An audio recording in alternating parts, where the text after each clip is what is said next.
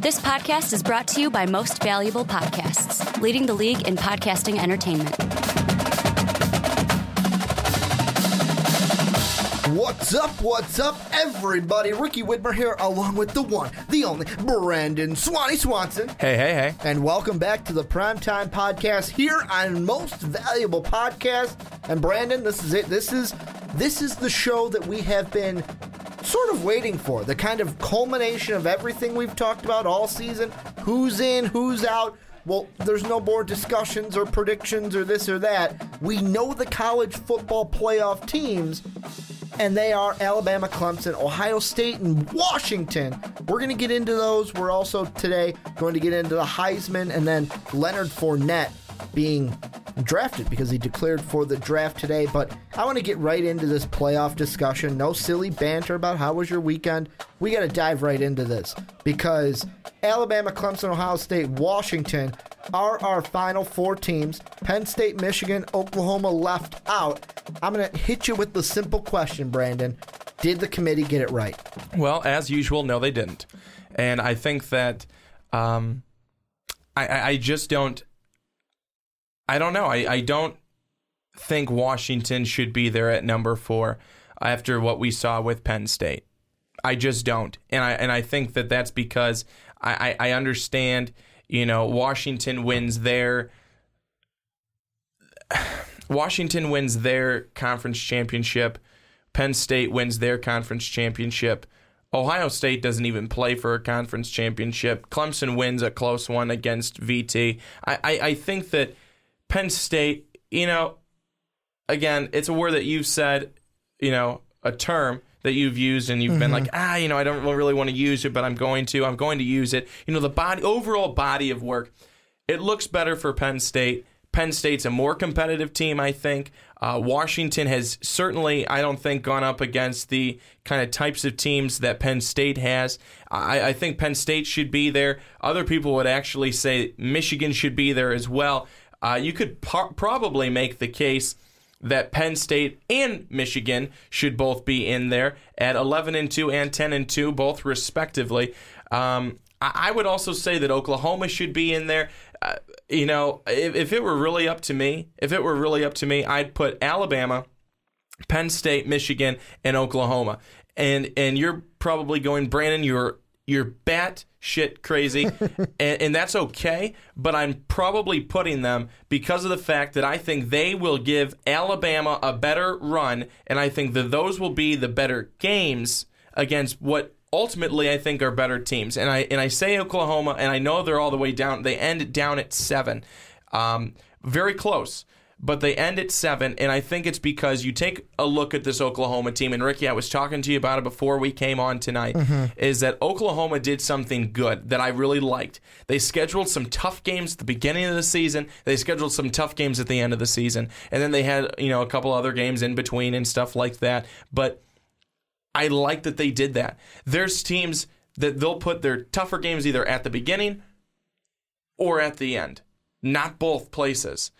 And I think for Oklahoma, that's what they did. And they lost 2 games early on in the season to a Houston team who I still give credit to as a good team, as a tough team, and to Ohio State. But I think that what they did and how they ended the season, just like Penn State, they ended on a roll and on a very hot streak. So I really think that you can make a case for Oklahoma to be there, certainly for Michigan and for Penn State.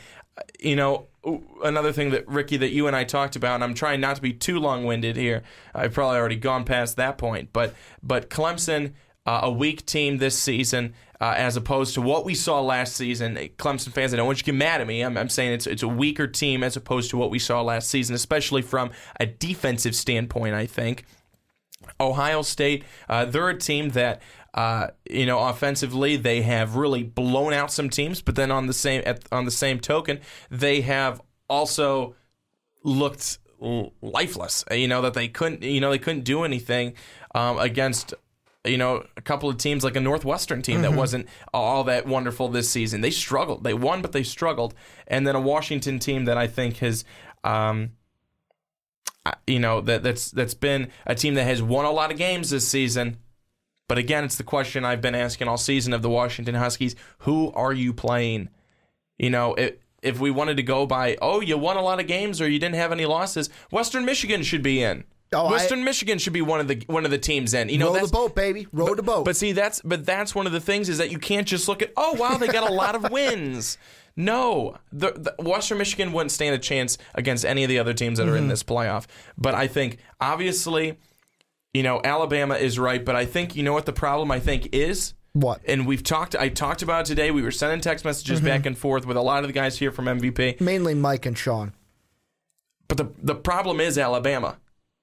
The problem is Alabama because they're too good. And I think it's because all the other teams, they have not stepped up to the plate to be on the same level as Alabama. I think maybe they're trying, but I think they're seeing that you're not going to have as much respect if you're not at that level of Alabama. And if you take Alabama away, there's more parity. These games look a lot better, a lot closer. But Alabama is there, and they're not going away. And I think that other teams need to step up their game to try and get there. And right now, I just don't think enough teams have done it. Well, and you've said a lot there, and there's a lot of teams to go after, and I want to dissect as much as we can. But some of the things that I'm kind of formulating in my head while listening to you talk there was I took out some points. The first one, I'll start with the last one you had, the Alabama comparison. The thing that I look at, and I pulled up right now every single team in pretty much in the top 6 almost, where you look at the first game that they played opening week. Michigan played Hawaii, blew them out. Some would say not that strong of an opponent. Clemson, you played Auburn, you won 19-13. I'll give you that one. You went out, you scheduled a team from the SEC on the road. You went into Auburn and won that game. Ohio, and also remember, Auburn wasn't ranked at the time, but they turned out to be a very strong team this season. Now, the one thing I'll say about Ohio State, and maybe Michigan can fall into this too, they didn't schedule tough opponents opening day. Bowling Green was Ohio State's opening game, but they still went out of the conference to play good teams. Michigan played a good Colorado team this year, who everyone didn't expect them to be good, but they were the second best team in the Pac-12 this year.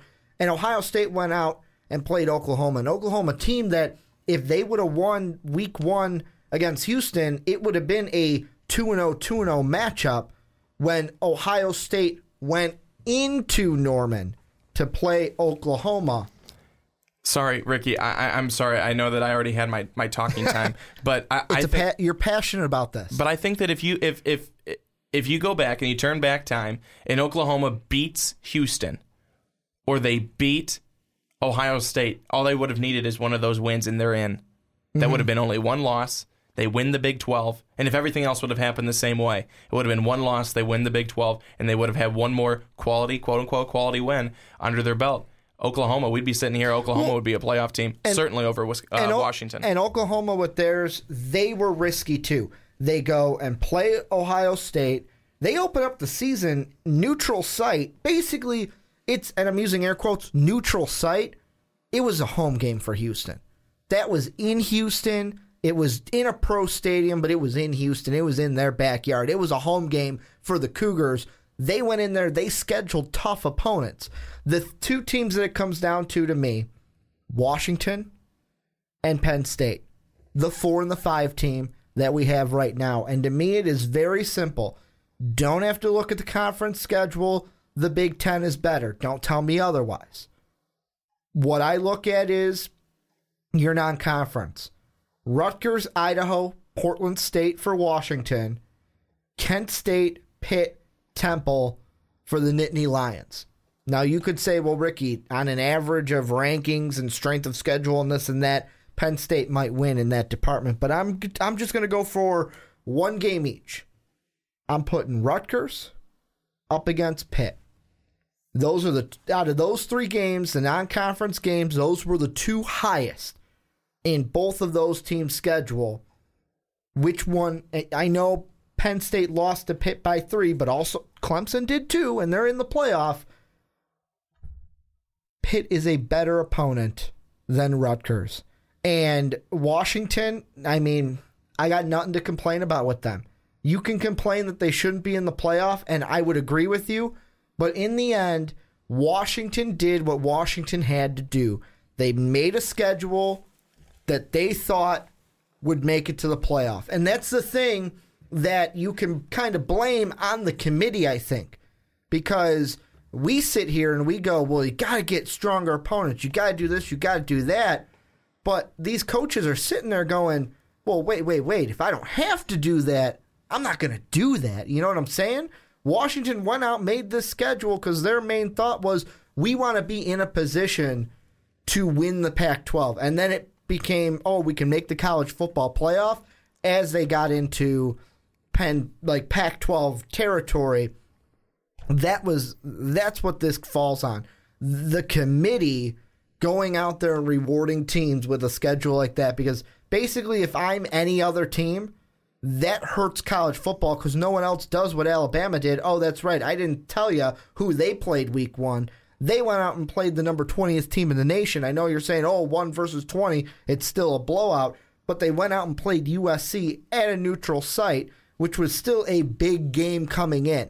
So Alabama not afraid to schedule those big-time opponents. And see, that's the thing that the rest of the teams can't be afraid of either. If you want to be able to get into the college football playoff, you need to be able to take some risks. You need to be able to go out to your schedule. Comfort zone. Absolutely. And I think that's part of the issue, is that teams, they think that if you have that record, that if you're 12-0 at the end of the season or 11-1, you still have a good chance of making the college football playoff. No, that's not necessarily the case, because if you have not scheduled good teams, quality teams, they're going to look at you and they're going to look at you as, Western Michigan, you're gonna have a pretty good spot in the rankings throughout the season. But when it comes down to it at the very end, you're not going to be in the playoffs because you just didn't play good teams. That's not the point. The point is not to win all your games. The point is to play quality teams and then beat those teams to look like a quality team. If you lose one time, clearly it's showing that you can lose one time, maybe 2 times. If you've had a very, very good schedule, if you played well throughout that schedule, if you tried to play the best of the best, because you believe you're the best of the best, you go out there and play the best of the best. I do have an issue with Washington getting in, especially over Penn State. The problem with that is, if Penn State doesn't get blown out by Michigan, I think they are in the college football playoff. The committee looked at that blowout by Michigan. You lost by 39. I don't think we can have a team that lost by that much, that margin of victory, which, gosh, that's something the committee has done before too, margin of victory. I don't think that if they didn't lose by that much, I do not think that they would have been kicked out of this playoff. Also, you have to look at the game they played, that Penn State played against Wisconsin. They won 38-31 in a game where they were down significantly early on in the game. They showed resilience. When has Washington showed resilience? Never. I mean, help me out here. I mean, maybe the USC game, but they lost. Help me out with that. When has Washington shown resilience? Maybe Utah, to be able to hang on and win that game. They haven't been tested in that way. You know, you say Colorado's a good team, which clearly they showed that they were good enough this season to be up there. They got blown out by Washington. There was no challenge there. I'm really trying not to rag on them, but there's too much that I'm seeing with some of these other teams that did not make it in, that have a better pedigree than Washington did this season, in a weak, let me say it again, weak Pac-12 this season. Well, it was really, really disheartening, I think, for the Pac-12 overall, because if you look at them, they were not that good. The next best after Washington on the north side was Washington State at 8-4. Then after that, Stanford at 9-3, Cal at 5-7. On the south side, Colorado won it at 10-3, USC at 9-3, then Utah at 8-4, and it goes from there. Washington clearly was standing out at 12-1, and then 8-1 in the conference. But I still think that you have to look at the other conferences and see how they played this season and see how strong they were this season. clearly, the Big Ten was very strong. SEC is always strong. I just think that with the way that Penn State really geared up towards the end of the season, they did really well. I also think, and I'm going to stick with Oklahoma on this one, I think that Oklahoma did a really good job of scheduling tough opponents. And unfortunately, they lost to two of those tough opponents, but they scheduled them. They were not afraid to schedule them. That was in the beginning of the season when they struggled. They ended very strong. I also think in mind, we're humans. We are humans. So we're obviously looking at, okay, we know Alabama's good. Who's going to be able to compete against them? Not Washington, not the Huskies. And I'll be happy to eat my words if they compete against Alabama. Happy to, Sean Anderson. But I think that ultimately at the end of the day, you have to at least look at the fact that we want to be able to have some good TV so we can, make money, which is what it's all about. Yeah, if no one watches, we're not going to make money. Yeah. No. You schedule some teams, and you can pop some teams in there that are going to be better. Oklahoma has the offense to be able to do it. I just don't know if Washington has the offense to be able to keep up against that Alabama defense. And the reason, and people will say, well, Brandon, they both have offenses that are elite offenses. I think that Baker Mayfield and that crew more so because they've been playing again in the Big 12 where their offense is just better. You know who Washington should be thanking? They should be writing thank you cards from every single player on that team to Iowa. And the reason why I say that is one thing that I believe, and I know this is the part of the podcast where you go, well, Ricky, woulda, coulda, shoulda. It doesn't matter, but I'm still going to bring this up because I believe this to be true. If Michigan never loses to Iowa, Michigan is the fourth team behind Ohio State. And the reason why I say that, here's the reason I say that. Here's the reason. So if Michigan would have never lost to Iowa, I think our playoff would have been Alabama, Clemson, Ohio State, Michigan. That would have been our playoff. And the reason I say that is when Michigan lost to Iowa, didn't move in the rankings. Did not move in the college football rankings. They stayed pat right there at number 3. They did not move until they lost to Ohio State, and they only fell 2. The way I'm thinking of it, and of course this is a kind of conspiracy, but also kind of just a woulda, coulda, shoulda situation. If they don't lose to Iowa, they stay at 3 anyways. Then let's say they do lose to Ohio State, but how they lost to Ohio State, do you move them? Do you say, okay, you move to 4. They're still in with 1 loss, and then they don't play the conference championship week because Penn State would be playing for that. And then I think how it plays out is Clemson jumps Ohio State and Michigan's sitting there at 4. Then we have Michigan, Alabama, Clemson, Ohio State, or reverse because our Clemson would be the home team. That's who Washington should be thanking. And the thing that I want to say, this is to Oklahoma and Penn State fans because I know you guys are upset. Oklahoma fans, because you guys went out there, you scheduled 2 tough opponents. You went after Tom Herman in Houston, got bit in Houston. Then you went after Ohio State, and you got the wrath of Urban Meyer. That's basically how that went down. But the one thing you guys can hang your hat on, who's coming back next season? Who said he's not going to the NFL? Who's coming back for his senior season? Baker Mayfield. You can hang your hat on that. You will be just as good next year because you have a quarterback who can get you there. With Penn State, I'm going to use, and this is me, I'm taking this as I always do, as I was waiting for you to come home from work so we could record this podcast, Brandon. I was like, I'm going to watch what Colin Cowherd thought of the college football playoff. And he used an analogy that is now my favorite analogy in the entire world. And it's as simple as this. He said he heard it from a commencement speech way back when YouTube first started. He said, but here's how it goes. Outline your life in pencil, not in pen. And he was bringing that up because the point is outline it in pencil, because then you can erase pencil. Don't trap yourself in a box by outlining everything in pen. And to relate that to Penn State, I'm looking down your depth chart right now.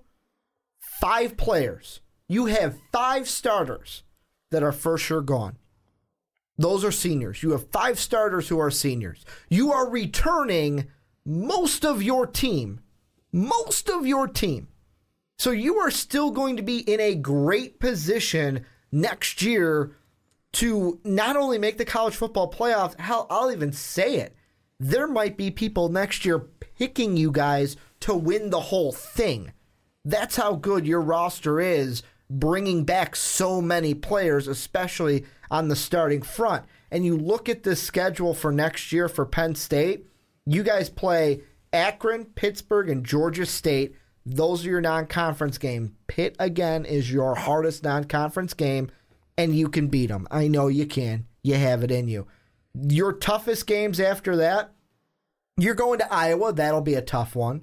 You play Michigan at home. You could beat Michigan at home, but your toughest game of the year, October 28th, 2017, when they're not coming to town this time, you're going into the Horseshoe to play Urban Meyer and the Ohio State Buckeyes. And the reason why I liked that analogy that Cowherd used, the don't box yourself in or don't outline your life with pen is what I'm trying to say, is by you saying right now, we should be in, we have the conference title. We should be in, we have the conference title.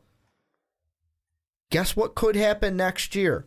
Next year, you guys could win every single game, lose to Ohio State, not play for the conference title, and get in. What happened for Ohio State this year could happen for you next year. So don't complain about it right now.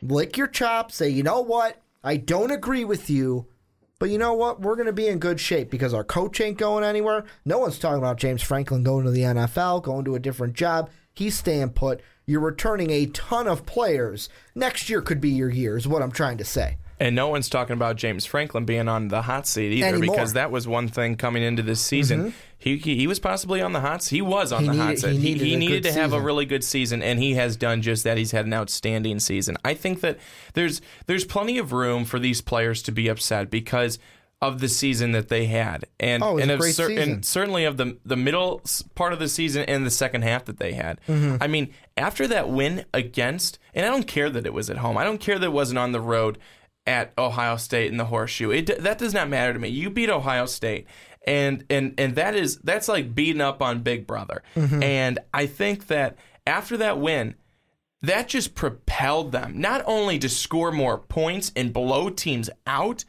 but I just think it propelled them. They just had a better, I think, attitude, feel. It seemed like something was just special with that team from Penn State. So I feel for those guys not being able to make it in to the college football playoffs this season. Ricky, one interesting thing. I sent it to you on Twitter over the weekend. And I believe I retweeted if it's the same thing I'm thinking about. I believe it was. And it was PSU Football U. And the quote was, quote, "If you don't win your conference, you shouldn't be playing for a national championship," end quote. Urban Meyer back in 2006. And I know that is years and years ago, what feels like years and years ago. But how interesting him saying that way back when, and now his team does not win a conference championship, and they are in, and the team that does is sitting on the sidelines. It's funny that you say that, because today as I went into work and I kind of looked at the ESPN kind of headlines, I was waiting for my email to load up and my computer to kind of wake up from being asleep all weekend. One of the things, and I have not watched it yet, have not had time, but it's like a short minute video of Urban Meyer, and on ESPN, the headline reads, "Meyer sympathizes with Penn State." And I found that funny. You tweeted that at me, and then I saw this, where Urban Meyer to me seems like a guy where he said it. but he's not going to retract on like, oh, I didn't mean it. Now I mean something different. No, it sucks being, and I'm going to throw Oklahoma into this basket with Penn State. I'm sorry, you're not alone. I'm bringing the boys from Norman in with me because they deserve this talk too. It sucks. It absolutely sucks to win your conference title and watch someone else who didn't get in. But you know what? Sometimes, and this is the life talk, sometimes that happens in life. You feel like you deserve something, someone else gets it. What do? If that happened in real life, what do? Do you sit there and complain and say that person shouldn't have got it? Or do you say, you know what, we got to get to work. We're getting to work for next year. Of course, they got a bowl game. They got USC. I think that but you get my point. I think that what these teams obviously have to do is they should pull out some Play-Doh and some coloring books and do exactly what so many people did after the election. I think that would really help to calm them down and really ease any of the tensions. What I'm saying, my point being, is Penn State, you guys, and Oklahoma, you guys have Baker Mayfield, but Penn State, you have so much to hang your hat on next year. And I know that it sucks hearing that now, but just wait. Just wait, and this is, I'm gonna pull something out here. This is a Cubs fan telling you he knows how you feel. Just wait. You know how crushed I was when the Mets swept us in the NLCS. I thought, you know what? I thought the absolute worst. This could be like when the Nats could have won it. They shut down Strasburg, never went back. There's no guarantee. We might not win the World Series. What happened this year? The Cubs won the World Series. Talk to me a year from now when Penn State is in the college football playoff, because it could happen. It could happen theoretically with the team you are bringing back and your schedule. I think that's nice that you're saying that stuff, Ricky. But I think personally, I think it's too early to look at next season already. I think that what you have to look forward to is you have to look forward to that pretty Rose Bowl game, and it is going to be a lot of fun. I think that you're looking at two really good teams. USC, they had a really poor start to their season. They're another team that could have been in the talk if they didn't fuck up in September. If they didn't have a rough September, they would have been certainly in some conversations, I think, still probably left out, but they certainly would have been in conversations. And I think that if they didn't have such a crummy September, I think they would have popped right over Washington. But I think that's what these Nittany Lions and the Trojans have to look forward to, is this Rose Bowl game. You want to prove people? You want to show people that you should have put me in the big game? Because Rose Bowl, it's a big game. It's a big game, but I don't think that we're going to have the type of game that we had last year with Stanford and with Iowa. I don't think we're going to have that at all. It's not going to be a blowout. We're going to see a good game here. I think that, again, both teams have certainly something to prove, and it's to prove people wrong, especially for the Nittany Lions to say, you know what? You were wrong. You should have put us in. We deserve to be in, and we came to play today. And we're showing you that we deserved to be in that championship game if they would have gotten there, because they could have at least had a spot in the playoffs. But, you know, we could honestly, if you take a look at things, Ricky, and you obviously have the four playoff teams of Bama, Clemson, Ohio State, and Washington, but you could realistically make a case for 6 through 9 to be in. With Michigan, Oklahoma, 5 through 9. Penn State, Michigan, Oklahoma, Wisconsin, and USC. Personally, with Wisconsin being the weakest case in my mind. Personally. Well, and I mean, Wisconsin, the only thing that I say the weakest case is look at, like, they were up by halftime, thought that it was in the bag. Badgers are going to win. Badgers are the Big Ten champs. And then, like, I go to turn on the ACC championship game because it was getting close at the end. Oh, Penn State won. I'm like, what? Wisconsin was just up by so much. How did they lose? And to me, just to kind of wrap up this entire discussion, every single year we're going to have things to complain about. To discuss. I'd like to say discuss, not complain. Well, I'm talking about as the collective, like me and you having a discussion. Me, you, the fans of Most Valuable Podcasts who are going to tell us what they think in our comment section are going to have a discussion. But for some people, it is complaining about what happened. And I mean, we get it every single year. I mean, I can pull up last year's rankings, and the big one that people were talking about a whole year ago was Iowa. Oh, Iowa should have been in. They're a one-loss team, should have been in over Oklahoma, this and that. Oh, what about Stanford? What about Ohio State should have been in? And then you've got the year before in 2014 where people are talking about TCU Baylor. Oh, TCU Baylor, one of them should be in. It doesn't matter that neither of them won their conference title. There's going to be something like this every year because guess what, Brandon? It doesn't matter if you have 4 teams, if you have 6 teams, if you have 8 teams, if you have 68 teams. Guess what? That next team is always going to think they should have been in. Always. And see, that's the reason why so many people can say, you know, we should go to 8 teams. Like you just said, we should go to 8 teams. Well, when a team gets snubbed at 9, oh, well, it should be 12. Oh, it should be 16. Oh, you know what? Let's just make it 64 like college basketball. Yep. No.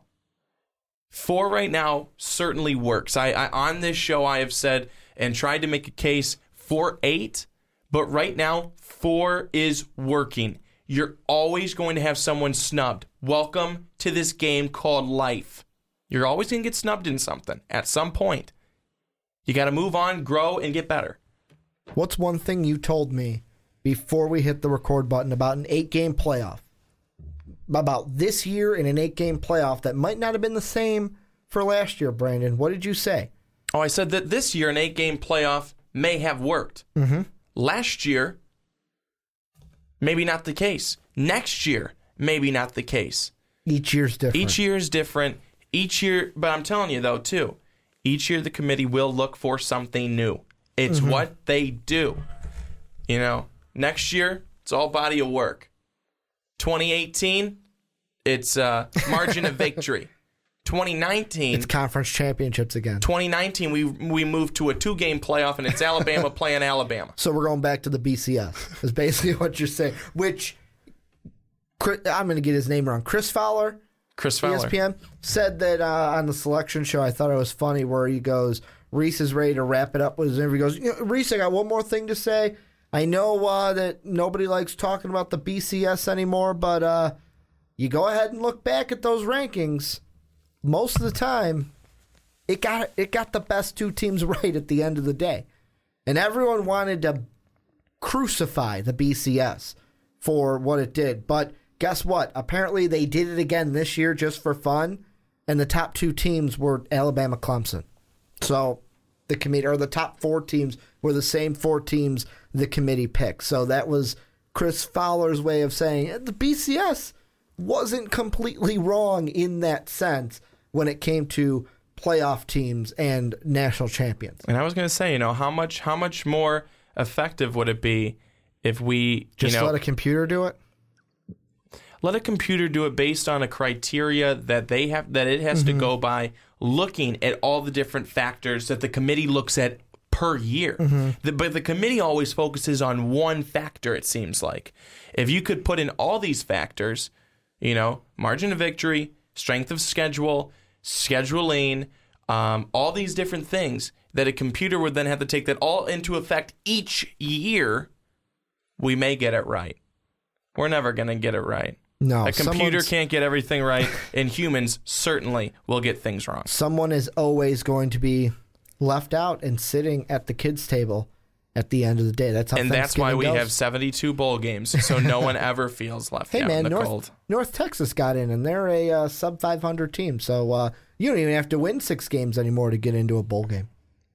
Think of that. Think of that for a second. But we're going to move on. Before we do, let me know what you guys think in the comment section. We went on for this one. This is probably the longest discussion we've ever had for a topic in a podcast this season. Let us know down below what you guys think of this discussion. But you want to say one more thing. I know you do. And we just hope, I know you're with me on this one, Ricky. We hope that we opened a door for a really good discussion amongst all of our fans, because you guys are fans of so many different teams. And that's what we love, that we have a lot of diversity within the sports, and our viewership and listenership. So we really want to hear from you. Not even if you think that we're wrong or right, but what you think, too, that you would be doing, who you would be putting in, and the type of case you are making for them. So please let us know. We'd love to have discussions down below, very logical and really good back and forth discussions. If you want to call us, idiots and stuff like that, save it for a different day, because that's not what we're looking for here. We're looking for some good discussion, even if you do think we are wrong. It's fine to disagree. You can do it in a nice way, though. Well, and with that note, we're going to move right on into the next topic. And I said predictions were done not so fast, as Lee Corso and my good co-host Brandon Swanson would say. Is we've got one more thing to kind of predict and kind of talk about, Brandon, and that is the Heisman Trophy Award giveaway, I'm going to call it, the presentation of the Heisman Award. And today, the 5 finalists were announced for next Monday, or Saturday night, the Saturday presentation of the Heisman Award. You've got Louisville quarterback Lamar Jackson, or Lamar Action Jackson, as I like to call him. You've got Oklahoma quarterback who's returning for his senior season, Baker Mayfield. You've got a receiver from Oklahoma, Dede Westbrook. You've got Michigan linebacker Jabril Peppers and Clemson quarterback Deshaun Watson. Where do you start with this one? Now, I'm not going to ask you who you got in. I want to save who you got winning it for the end. But where's your starting point when you look at these 5 Heisman finalists? Well, I think, first of all, you got to start at the quarterback position, because that's, again, it's a quarterback heavy this year of the quarterback, certainly for Heisman candidates. And I think that, first you start with the team that, with the player on the team that finds themselves in the college football playoffs, and that's with Clemson quarterback Deshaun Watson. And I think that Watson, what he has done this season, certainly last season, I think you really make the case for him. Last year, he played very well, and he did it on both sides. Running the football, passing the football. He was really strong. He had a really great season. And I think that if Derrick Henry didn't have the year he had, Deshaun Watson wins last season. You have a Baker Mayfield, a guy who just continues to put up numbers at Oklahoma.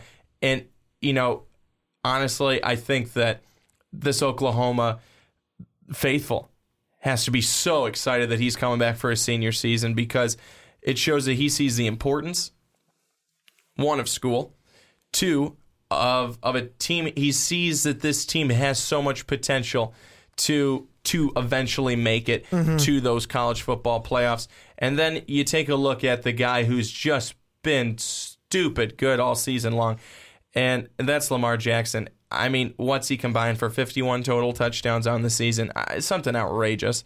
But I think that you look at all those guys, and it's certainly quarterback heavy. And then Dede Westbrook. I mean, you talk about a favorite target. He embodies favorite target of Baker Mayfield. He's been outstanding with 16 reception touchdowns on the year.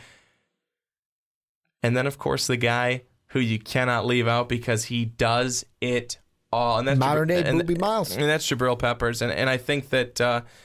he's the first defensive guy to be up for it since 2012 in Manti Te'o from Notre Dame. And I think just the second in this decade I think that Jabril Peppers is such a special player. He's going to go, I think, high in the draft for the NFL. Top 5, no doubt. I mean, he has to be. He certainly has to be. And, maybe he even goes number 1 because the Cleveland Browns could use someone all over the field.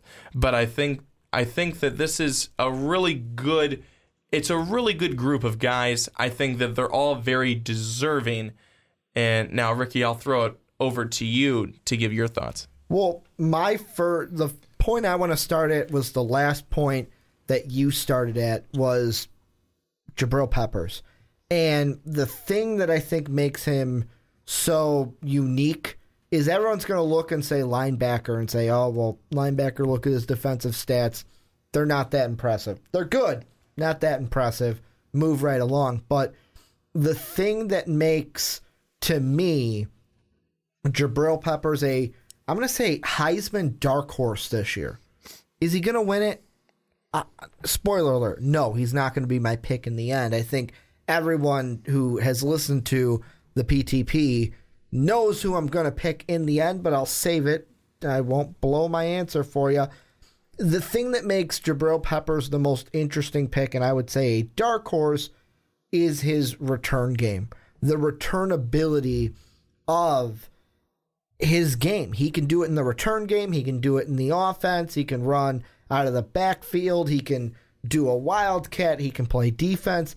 He can pretty much do it all. And to me, it's one of those things where I am going back year by year right now as I am talking to try to find not just the last, you said the last defensive player was Manti Te'o, but I want to find out if we've had a return guy who's been as great in the return game since Desmond Howard in 1991. And I went all the way through it, Brandon.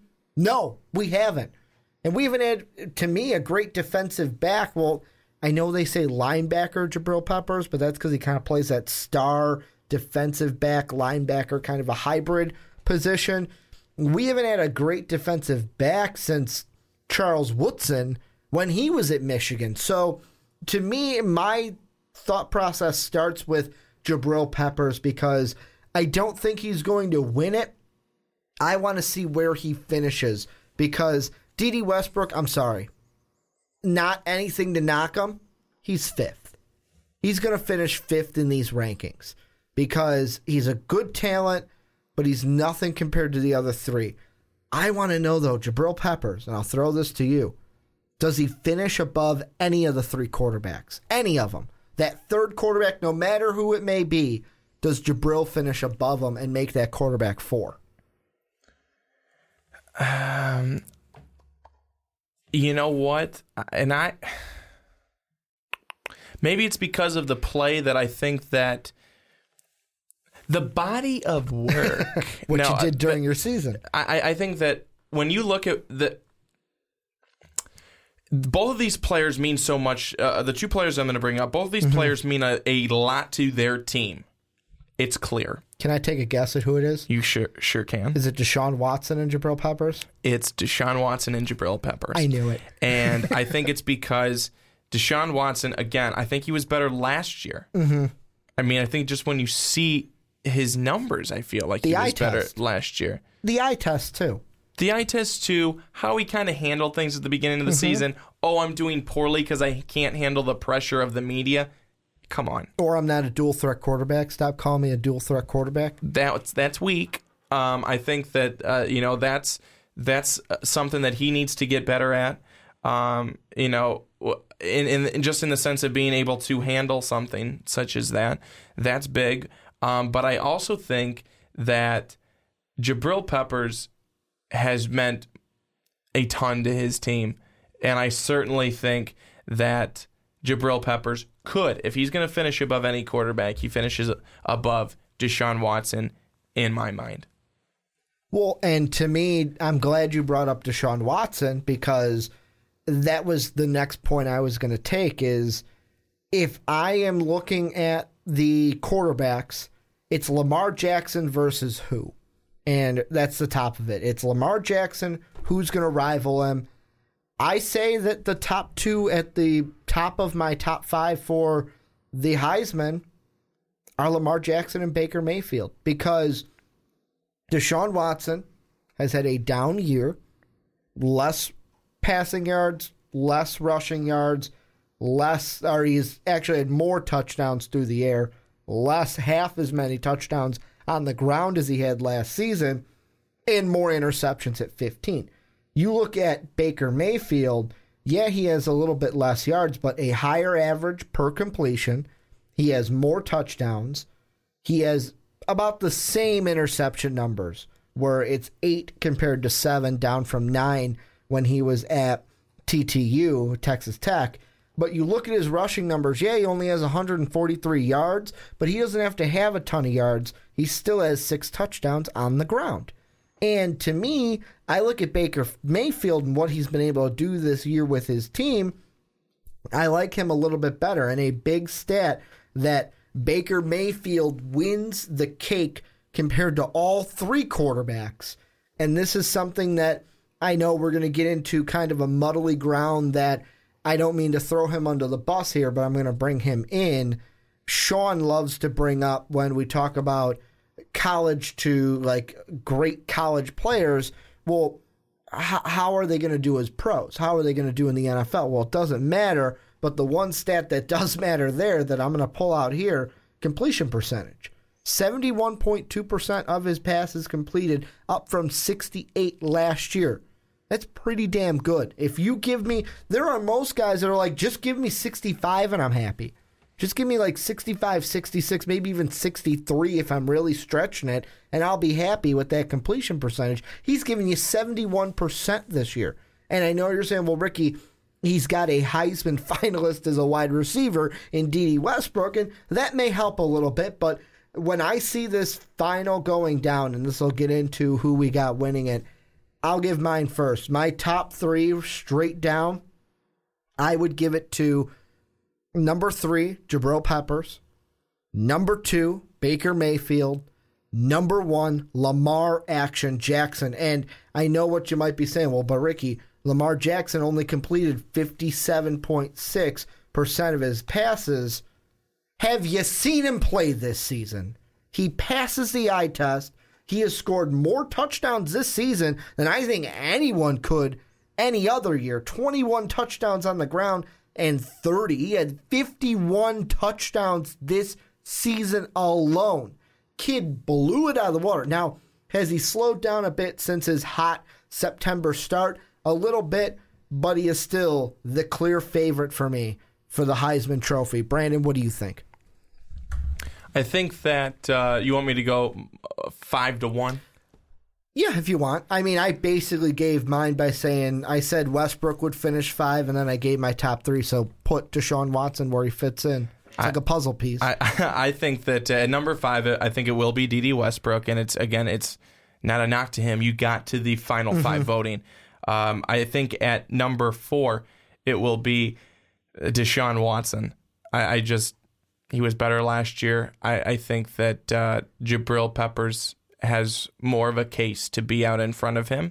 At number 3, Jabril Peppers. At number 2, and now I'll be honest with you, it's a tough one for me. I'll tell you why. Do you agree with me, or do you go on the other side just to be different, Brandon? I think that it's difficult because you go eye test. Mm-hmm. Both of the guys look really good. Both of the guys mean a lot to their teams. Well, Lamar Jackson is stupid good. That's what he looked like. Lamar Jackson looked like a guy who, at certain times, especially towards the end of the season when it meant the most, crumbled. And Baker Mayfield, at the end of the season, when it meant the most, did not. And he played very, very well. I think that you can't go based on how a team finishes. You have to go on how a performance from that particular player, how he does throughout the season. And for that, with overall total stats at the end of the day, on both sides, you said it, Baker Mayfield is 2, while Lamar Jackson is 1. And I don't want to give I'm not saying that I hesitated too much on that, but you did see at the end of the season, Heisman is supposed to be for that elite player, and Lamar Jackson certainly is. But I think that, again, at times towards the end of the season when it mattered most, and the elites come out to play when it matters most, he did crumble. He did not play as well when it did matter most, and Baker Mayfield, I believe, did. So I think that Lamar Jackson wins it. I think without a doubt he gets the win. Well, he will win the voting and he will get the Heisman. But I still think that, what I said before, the fact that, the big moments, the big games, certainly again towards the end, was what kind of hurt him and his team. Mm-hmm. But overall, the guy's been outstanding. Well, and this is where you guys come in. Let us know down below. Who do you guys have winning the Heisman? Just give us your full top 5. Just rank them all for us. Let us know a little bit what you guys think about, A, the points that we brought up, and B, what do you guys think about this? Bring the discussion to the comment section so we can continue it there. We're going to move on into our last topic, though, and you might be thinking, if you're listening to this on Blog Talk Radio, you might be thinking, well, wow, guys, this is about the time you're getting about 50-some minutes. You're usually wrapping up shop at this point. No, we got one more to go. That college football playoff discussion took a little bit of time, but we needed some things that we need to get off our chest. But we got one more topic for you guys, Brandon, the big news coming out of today. And for those of you who might be confused, you might be saying, well, hey, guys, isn't this an onside kick type of a topic? I'm letting you guys know right now, kind of pulling the sheet back, letting you guys in. Me and Mark are going to have too much playoff race stuff to talk about in football that this was a perfect week to kind of fit this in right here on the Primetime Podcast. But Leonard Fournette is going to the NFL draft. He will bypass his senior season to go to the NFL draft. And Brandon, before we get into where he could go, will he be a number 1 pick? I got to just ask you this. Is this the right move for Fournette to forego his senior season and go to the NFL? I don't know at this point if it is. And I'm saying that because he's going and he's headed to the NFL after a season that was really kind of a down season for him. And he had a lot of nicks and dings, and he was out for a couple of games and things like that. I don't know if it's the best time for him to go, or if it's the better decision to go there. Because of that, he doesn't want to stay in college another year where something terrible could happen and he doesn't get any money from it. So I think that maybe that's what he's thinking, but I don't know. I think coming off of, if you look at the last 2 seasons, it would have been really nice if he could have switched them around and could have had this season last year and last year this season. So I think that right now, personally, I would say maybe not the best decision, but I think I could see where he's coming from with the thinking of, I just want to try and get to the NFL, get on a team, be a top 10 pick, hopefully top 15 for sure, and get some money, get paid, and kind of be safe in that sense. I get that. But his play this past year, I don't think garners him coming out when he could have another season and really do well. But I think because of his injuries this season, I think that's possibly what he's thinking. Well, to me, the big thing, I totally understand why he is coming out, because it's exactly what you talked about. Not only was he dinged up this season, but coming into this season, what every single conversation was, what ESPN had Mel and Todd going back and forth talking about this when we brought up draft conversations, was, should he sit out his junior year? People were actually saying, hey, maybe he should sit out his junior year so he wouldn't have any more wear and tear on the tires so that he could come to the NFL a little bit fresher. Well, obviously that didn't happen. He finished the season with 123 attempts, which was down from 300 last year. He obviously, played less games because he was out a few, but still saw his load lessen or lessen, I'll say, this year. Maybe thinking about that draft a little bit, but I can see what he's saying. He's saying, hey, why stay a senior year on an LSU team that to me isn't fight? Like, it would be different if LSU finished 5. If they were like a college football playoff contender, maybe Fournette would stay. Maybe. But at a running back position where he sees a ton of workloads over the past 2 years, over 400 carries, that's a concern, especially for someone who's been injured. And I'm going to throw someone else that we've seen already declare for the NFL draft before Fournette. It's kind of like if you look at Deonta Foreman, the junior running back from the Texas Longhorns. He had a season where he had 323 carries this season, decided to go to the NFL draft. And that's the big thing with running backs. It's workload. Because the more wear and tear, it's just like tires on a car. The more wear and tear you have on that body, the less it's going to do in the NFL. It's not going to have that same kind of a strength unless you're like a freakish athlete, not freakish athlete, but a freakish healer, I'll say, like Adrian Peterson, who can tear his ACL, come back the next year, and then almost break records left and right.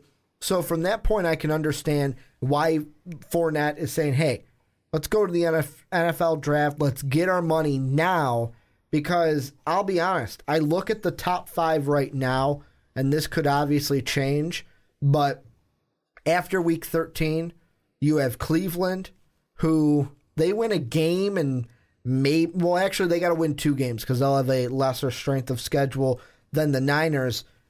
They win a game, though, and we could be in a discussion for the Niners maybe getting that number 1 pick, but I think Cleveland's got that secure. Then you got the Niners at 2 right now, Jacksonville at 3, followed by the Bears, and then the New York Jets.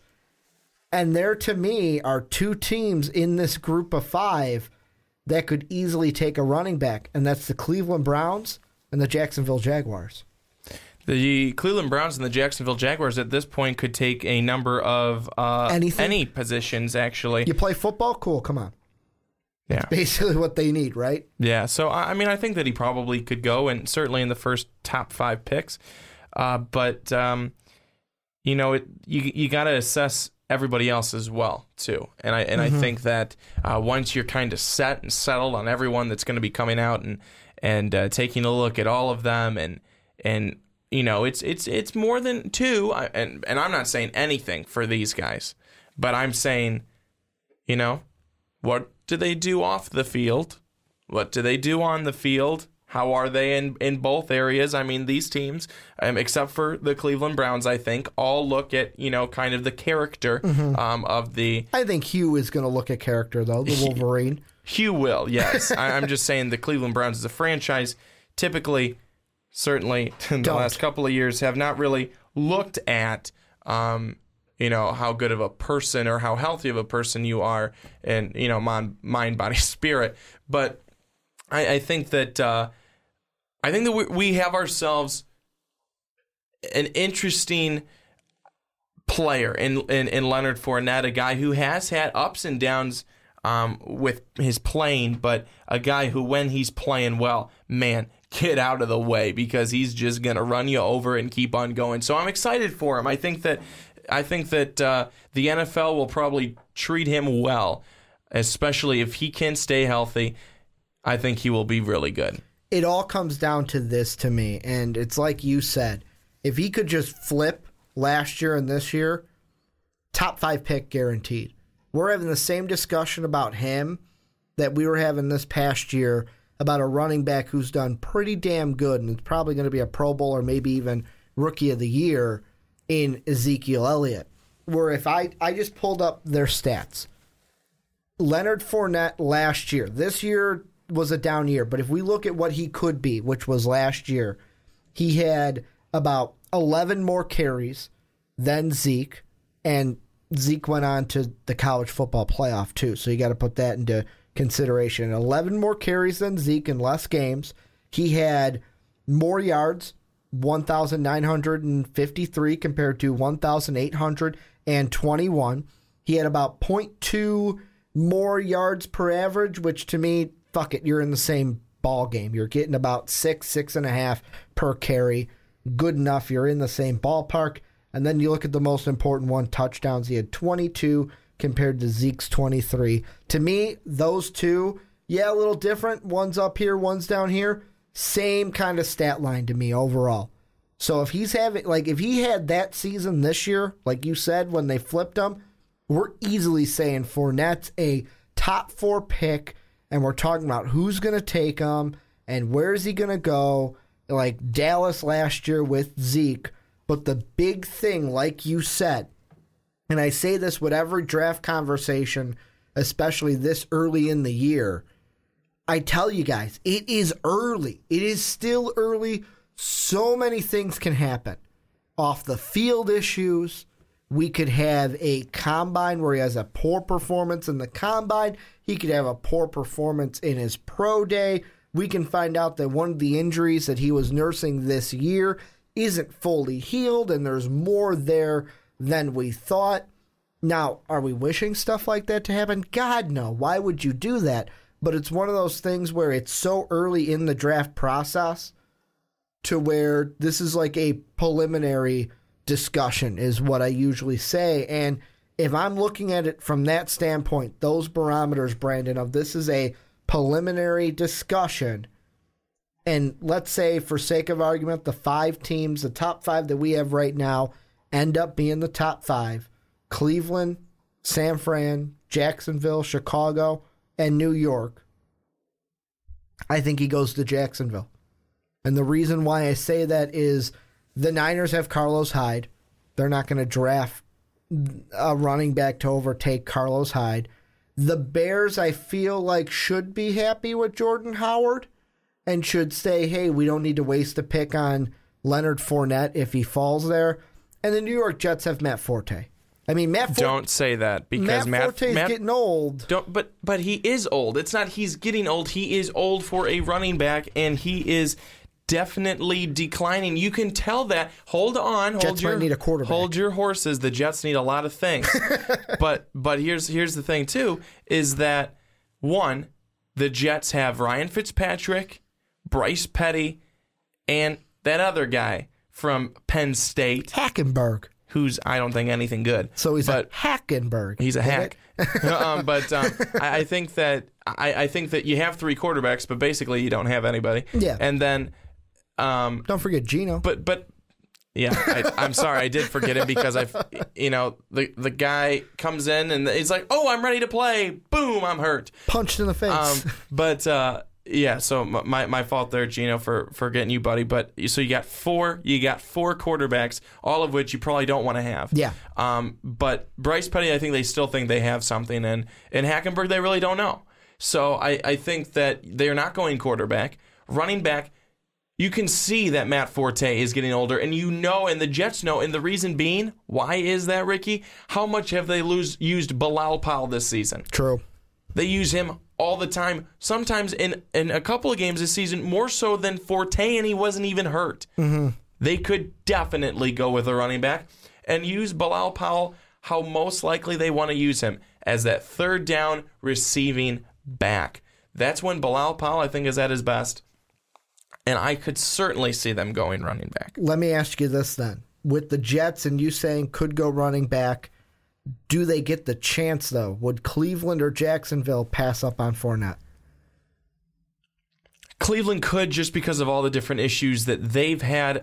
I think that Cleveland, too, they may be happy with Isaiah Crowell. I don't know.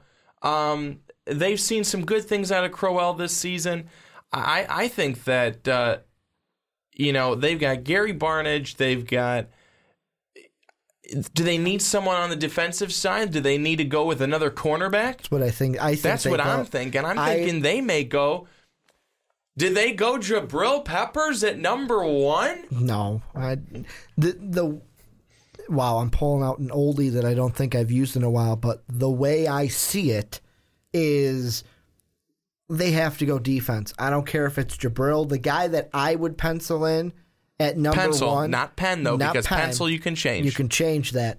The guy I would pencil in at number one right now is either one of two guys, and it's really pick your poison. It's either Jonathan Allen at Alabama or Myles Garrett at Texas A&M. Pick your pass rusher. You need both. Whichever one you like. You like Garrett because he's a freak athlete. You like Jonathan Allen because he plays for the juggernaut in Alabama. Is a pretty stud on that Alabama defensive seven is what I'm trying to spit out of my mouth.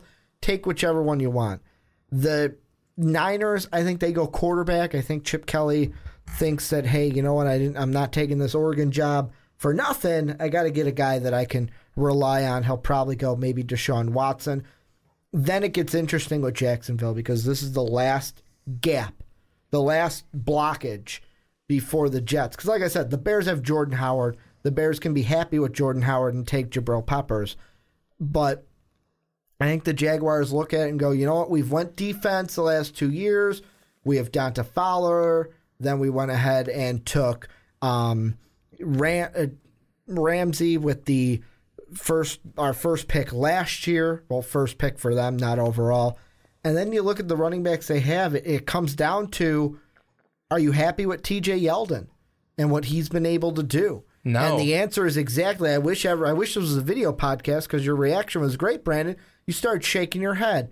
And no, you're not. Chris Ivory, I know, has had a kind of weird season this year where he hasn't been what they've expected because he hasn't been on the field for as many games as Jacksonville would hoped. And I'm not saying that's his fault. I'm just saying that's what it is. I think the Jaguars go, hey, we need somebody to come in and help Blake Bortles on the ground and take some pressure off of him. But I think that Jacksonville, I don't know what it was, but Jacksonville in the offseason, they got, I think, really scared and believed that they needed to go for the next best thing then at running back. Mm-hmm. They went with Ivory, and as much as Chris Ivory, I think, did well in his last season with the Jets, they overpaid for him big time. They gave him like $33 million, mm-hmm. and that's probably $23 million too much. I mean, probably about a 2-year, 3-year, $10 million deal probably would have been just fine. But you gave Chris Ivory a lot of money. You invested a lot in him. Mm-hmm. How do you eat that contract then and draft a running back? I mean, that would look a little... It wouldn't look suspicious, but it could because you already invested so much money in him last year. But you have to remember, too, Gus Bradley's probably not going to be the coach. Yeah, he's probably not going to be there anymore. But another thing why I think... I'm gonna use the phrase they could get away with it for two reasons is, and this is my last point, besides Jalen Ramsey and Fowler Jr., last year they also took Myles Jack, who they expect to be a prominent figure in their linebacking core. And also it just comes down to look at where they play. They play in Jacksonville. You got a guy where you're thinking like, you know what, he's had a heavy workload. What do? Give him a warm place to play. Give him a warm place to play. Won't have to deal with the snow that often. I mean, when the team relocates to London, it'll be indoors, so you won't have to worry about the snow there or the rain there. So, and that was a joke, by the way, people. I don't think Jacksonville's actually moving to London. But I think they can get away with going with Leonard Fournette with the third pick. But really right now it's, if I had to say, is Leonard Fournette the number one overall pick, I'm going to say no. Brandon, I will push it over to you for your final thought of, is just the question of, will Fournette be number one overall to the Browns? No, I don't think so. I think they have a different need, and honestly, it may be quarterback, it may be defense. They have a different need than running back, I think.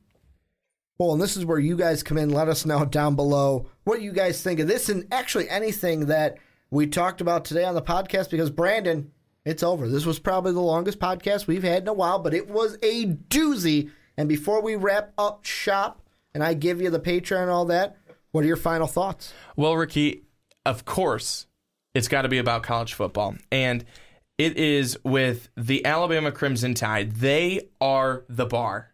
That is the bar. You want to see if you're a good team or not? You compare yourself to the Alabama Crimson Tide. And my thing is, other teams, they have to try and get there. We've talked about it, all throughout this podcast. I've talked to it with a number of my friends. I've talked about it with all the guys here on MVP. I really think that other teams need to go out. They need to get the style that Alabama is playing. They need to try and get the coaching. They need to try and do all of these things because right now, Alabama is uber dominating college football. And what are other teams going to do? What are they going to do? I know that we've had talk that LSU is going to try and bring over Lane Kiffin. That is ridiculous if Lane Kiffin were to do that. I don't think Lane Kiffin should leave anytime soon with Alabama. He's doing outstanding. He's a big part of why Alabama is the way they are right now. But other teams, they have got to look at Alabama and go, what do we have to do? We have to build and have a great defense. We've got to build and have a good offense. We've got to make sure that we have a lockdown defense. That's really what it comes down to, because with Alabama, you look at the LSU game, they won 10-0. Shut out LSU, only needed 10 points. You only needed about 1. Mm-hmm. But they still got the win because of their defense. Ultimately, if you want college football to be, more exciting, more fun, more dramatic, you need to have more teams built off of what Alabama is doing. So just reach out and talk to Nick Saban. Maybe he'll give you the ingredient for success. Or maybe he'll say, probably not. Try and beat me. But the one thing I do want to throw in about that is Sean sent us a text today, and Brandon doesn't agree with it, where I guess that if you took the ratio of votes that Alabama and Washington got in the preseason, it's a 3-to-1 ratio. The Warriors were up 3-1. The Cubs were up 3-1. Sean's saying Washington's going to upset Alabama because it's a 3-1 lead. I think it's a bit of a stretch, but it's something for Sean to lean his head on, trying to keep some optimism going into that game. And just as we were finishing up this podcast, Brandon, it has just been announced that Jonathan Allen, the defensive lineman from Alabama, is your Nagurski Trophy winner for the best college defensive player this season. Well, congratulations to him. Well-deserved. Well-deserved on Alabama defense. I mean, he's been one of the huge anchors for that defense and why they've been so good this season. Like I've said, one of the best players in that already great defensive front seven. But this is where you guys come in and let us know down below anything that we talked about today. You can follow us on Twitter. All of those are down in the description. Make sure to check out our Patreon page as well. You like the podcast, you like our videos on YouTube, you want to help out the channel even more, check out our Patreon page as well. I want to thank you guys for checking out the Primetime Podcast this week. We will see you next week, but as always, have a good day, everybody. Thank you for listening to this MVP podcast. Follow us on Twitter at Most Valuable Pod for more great podcasts.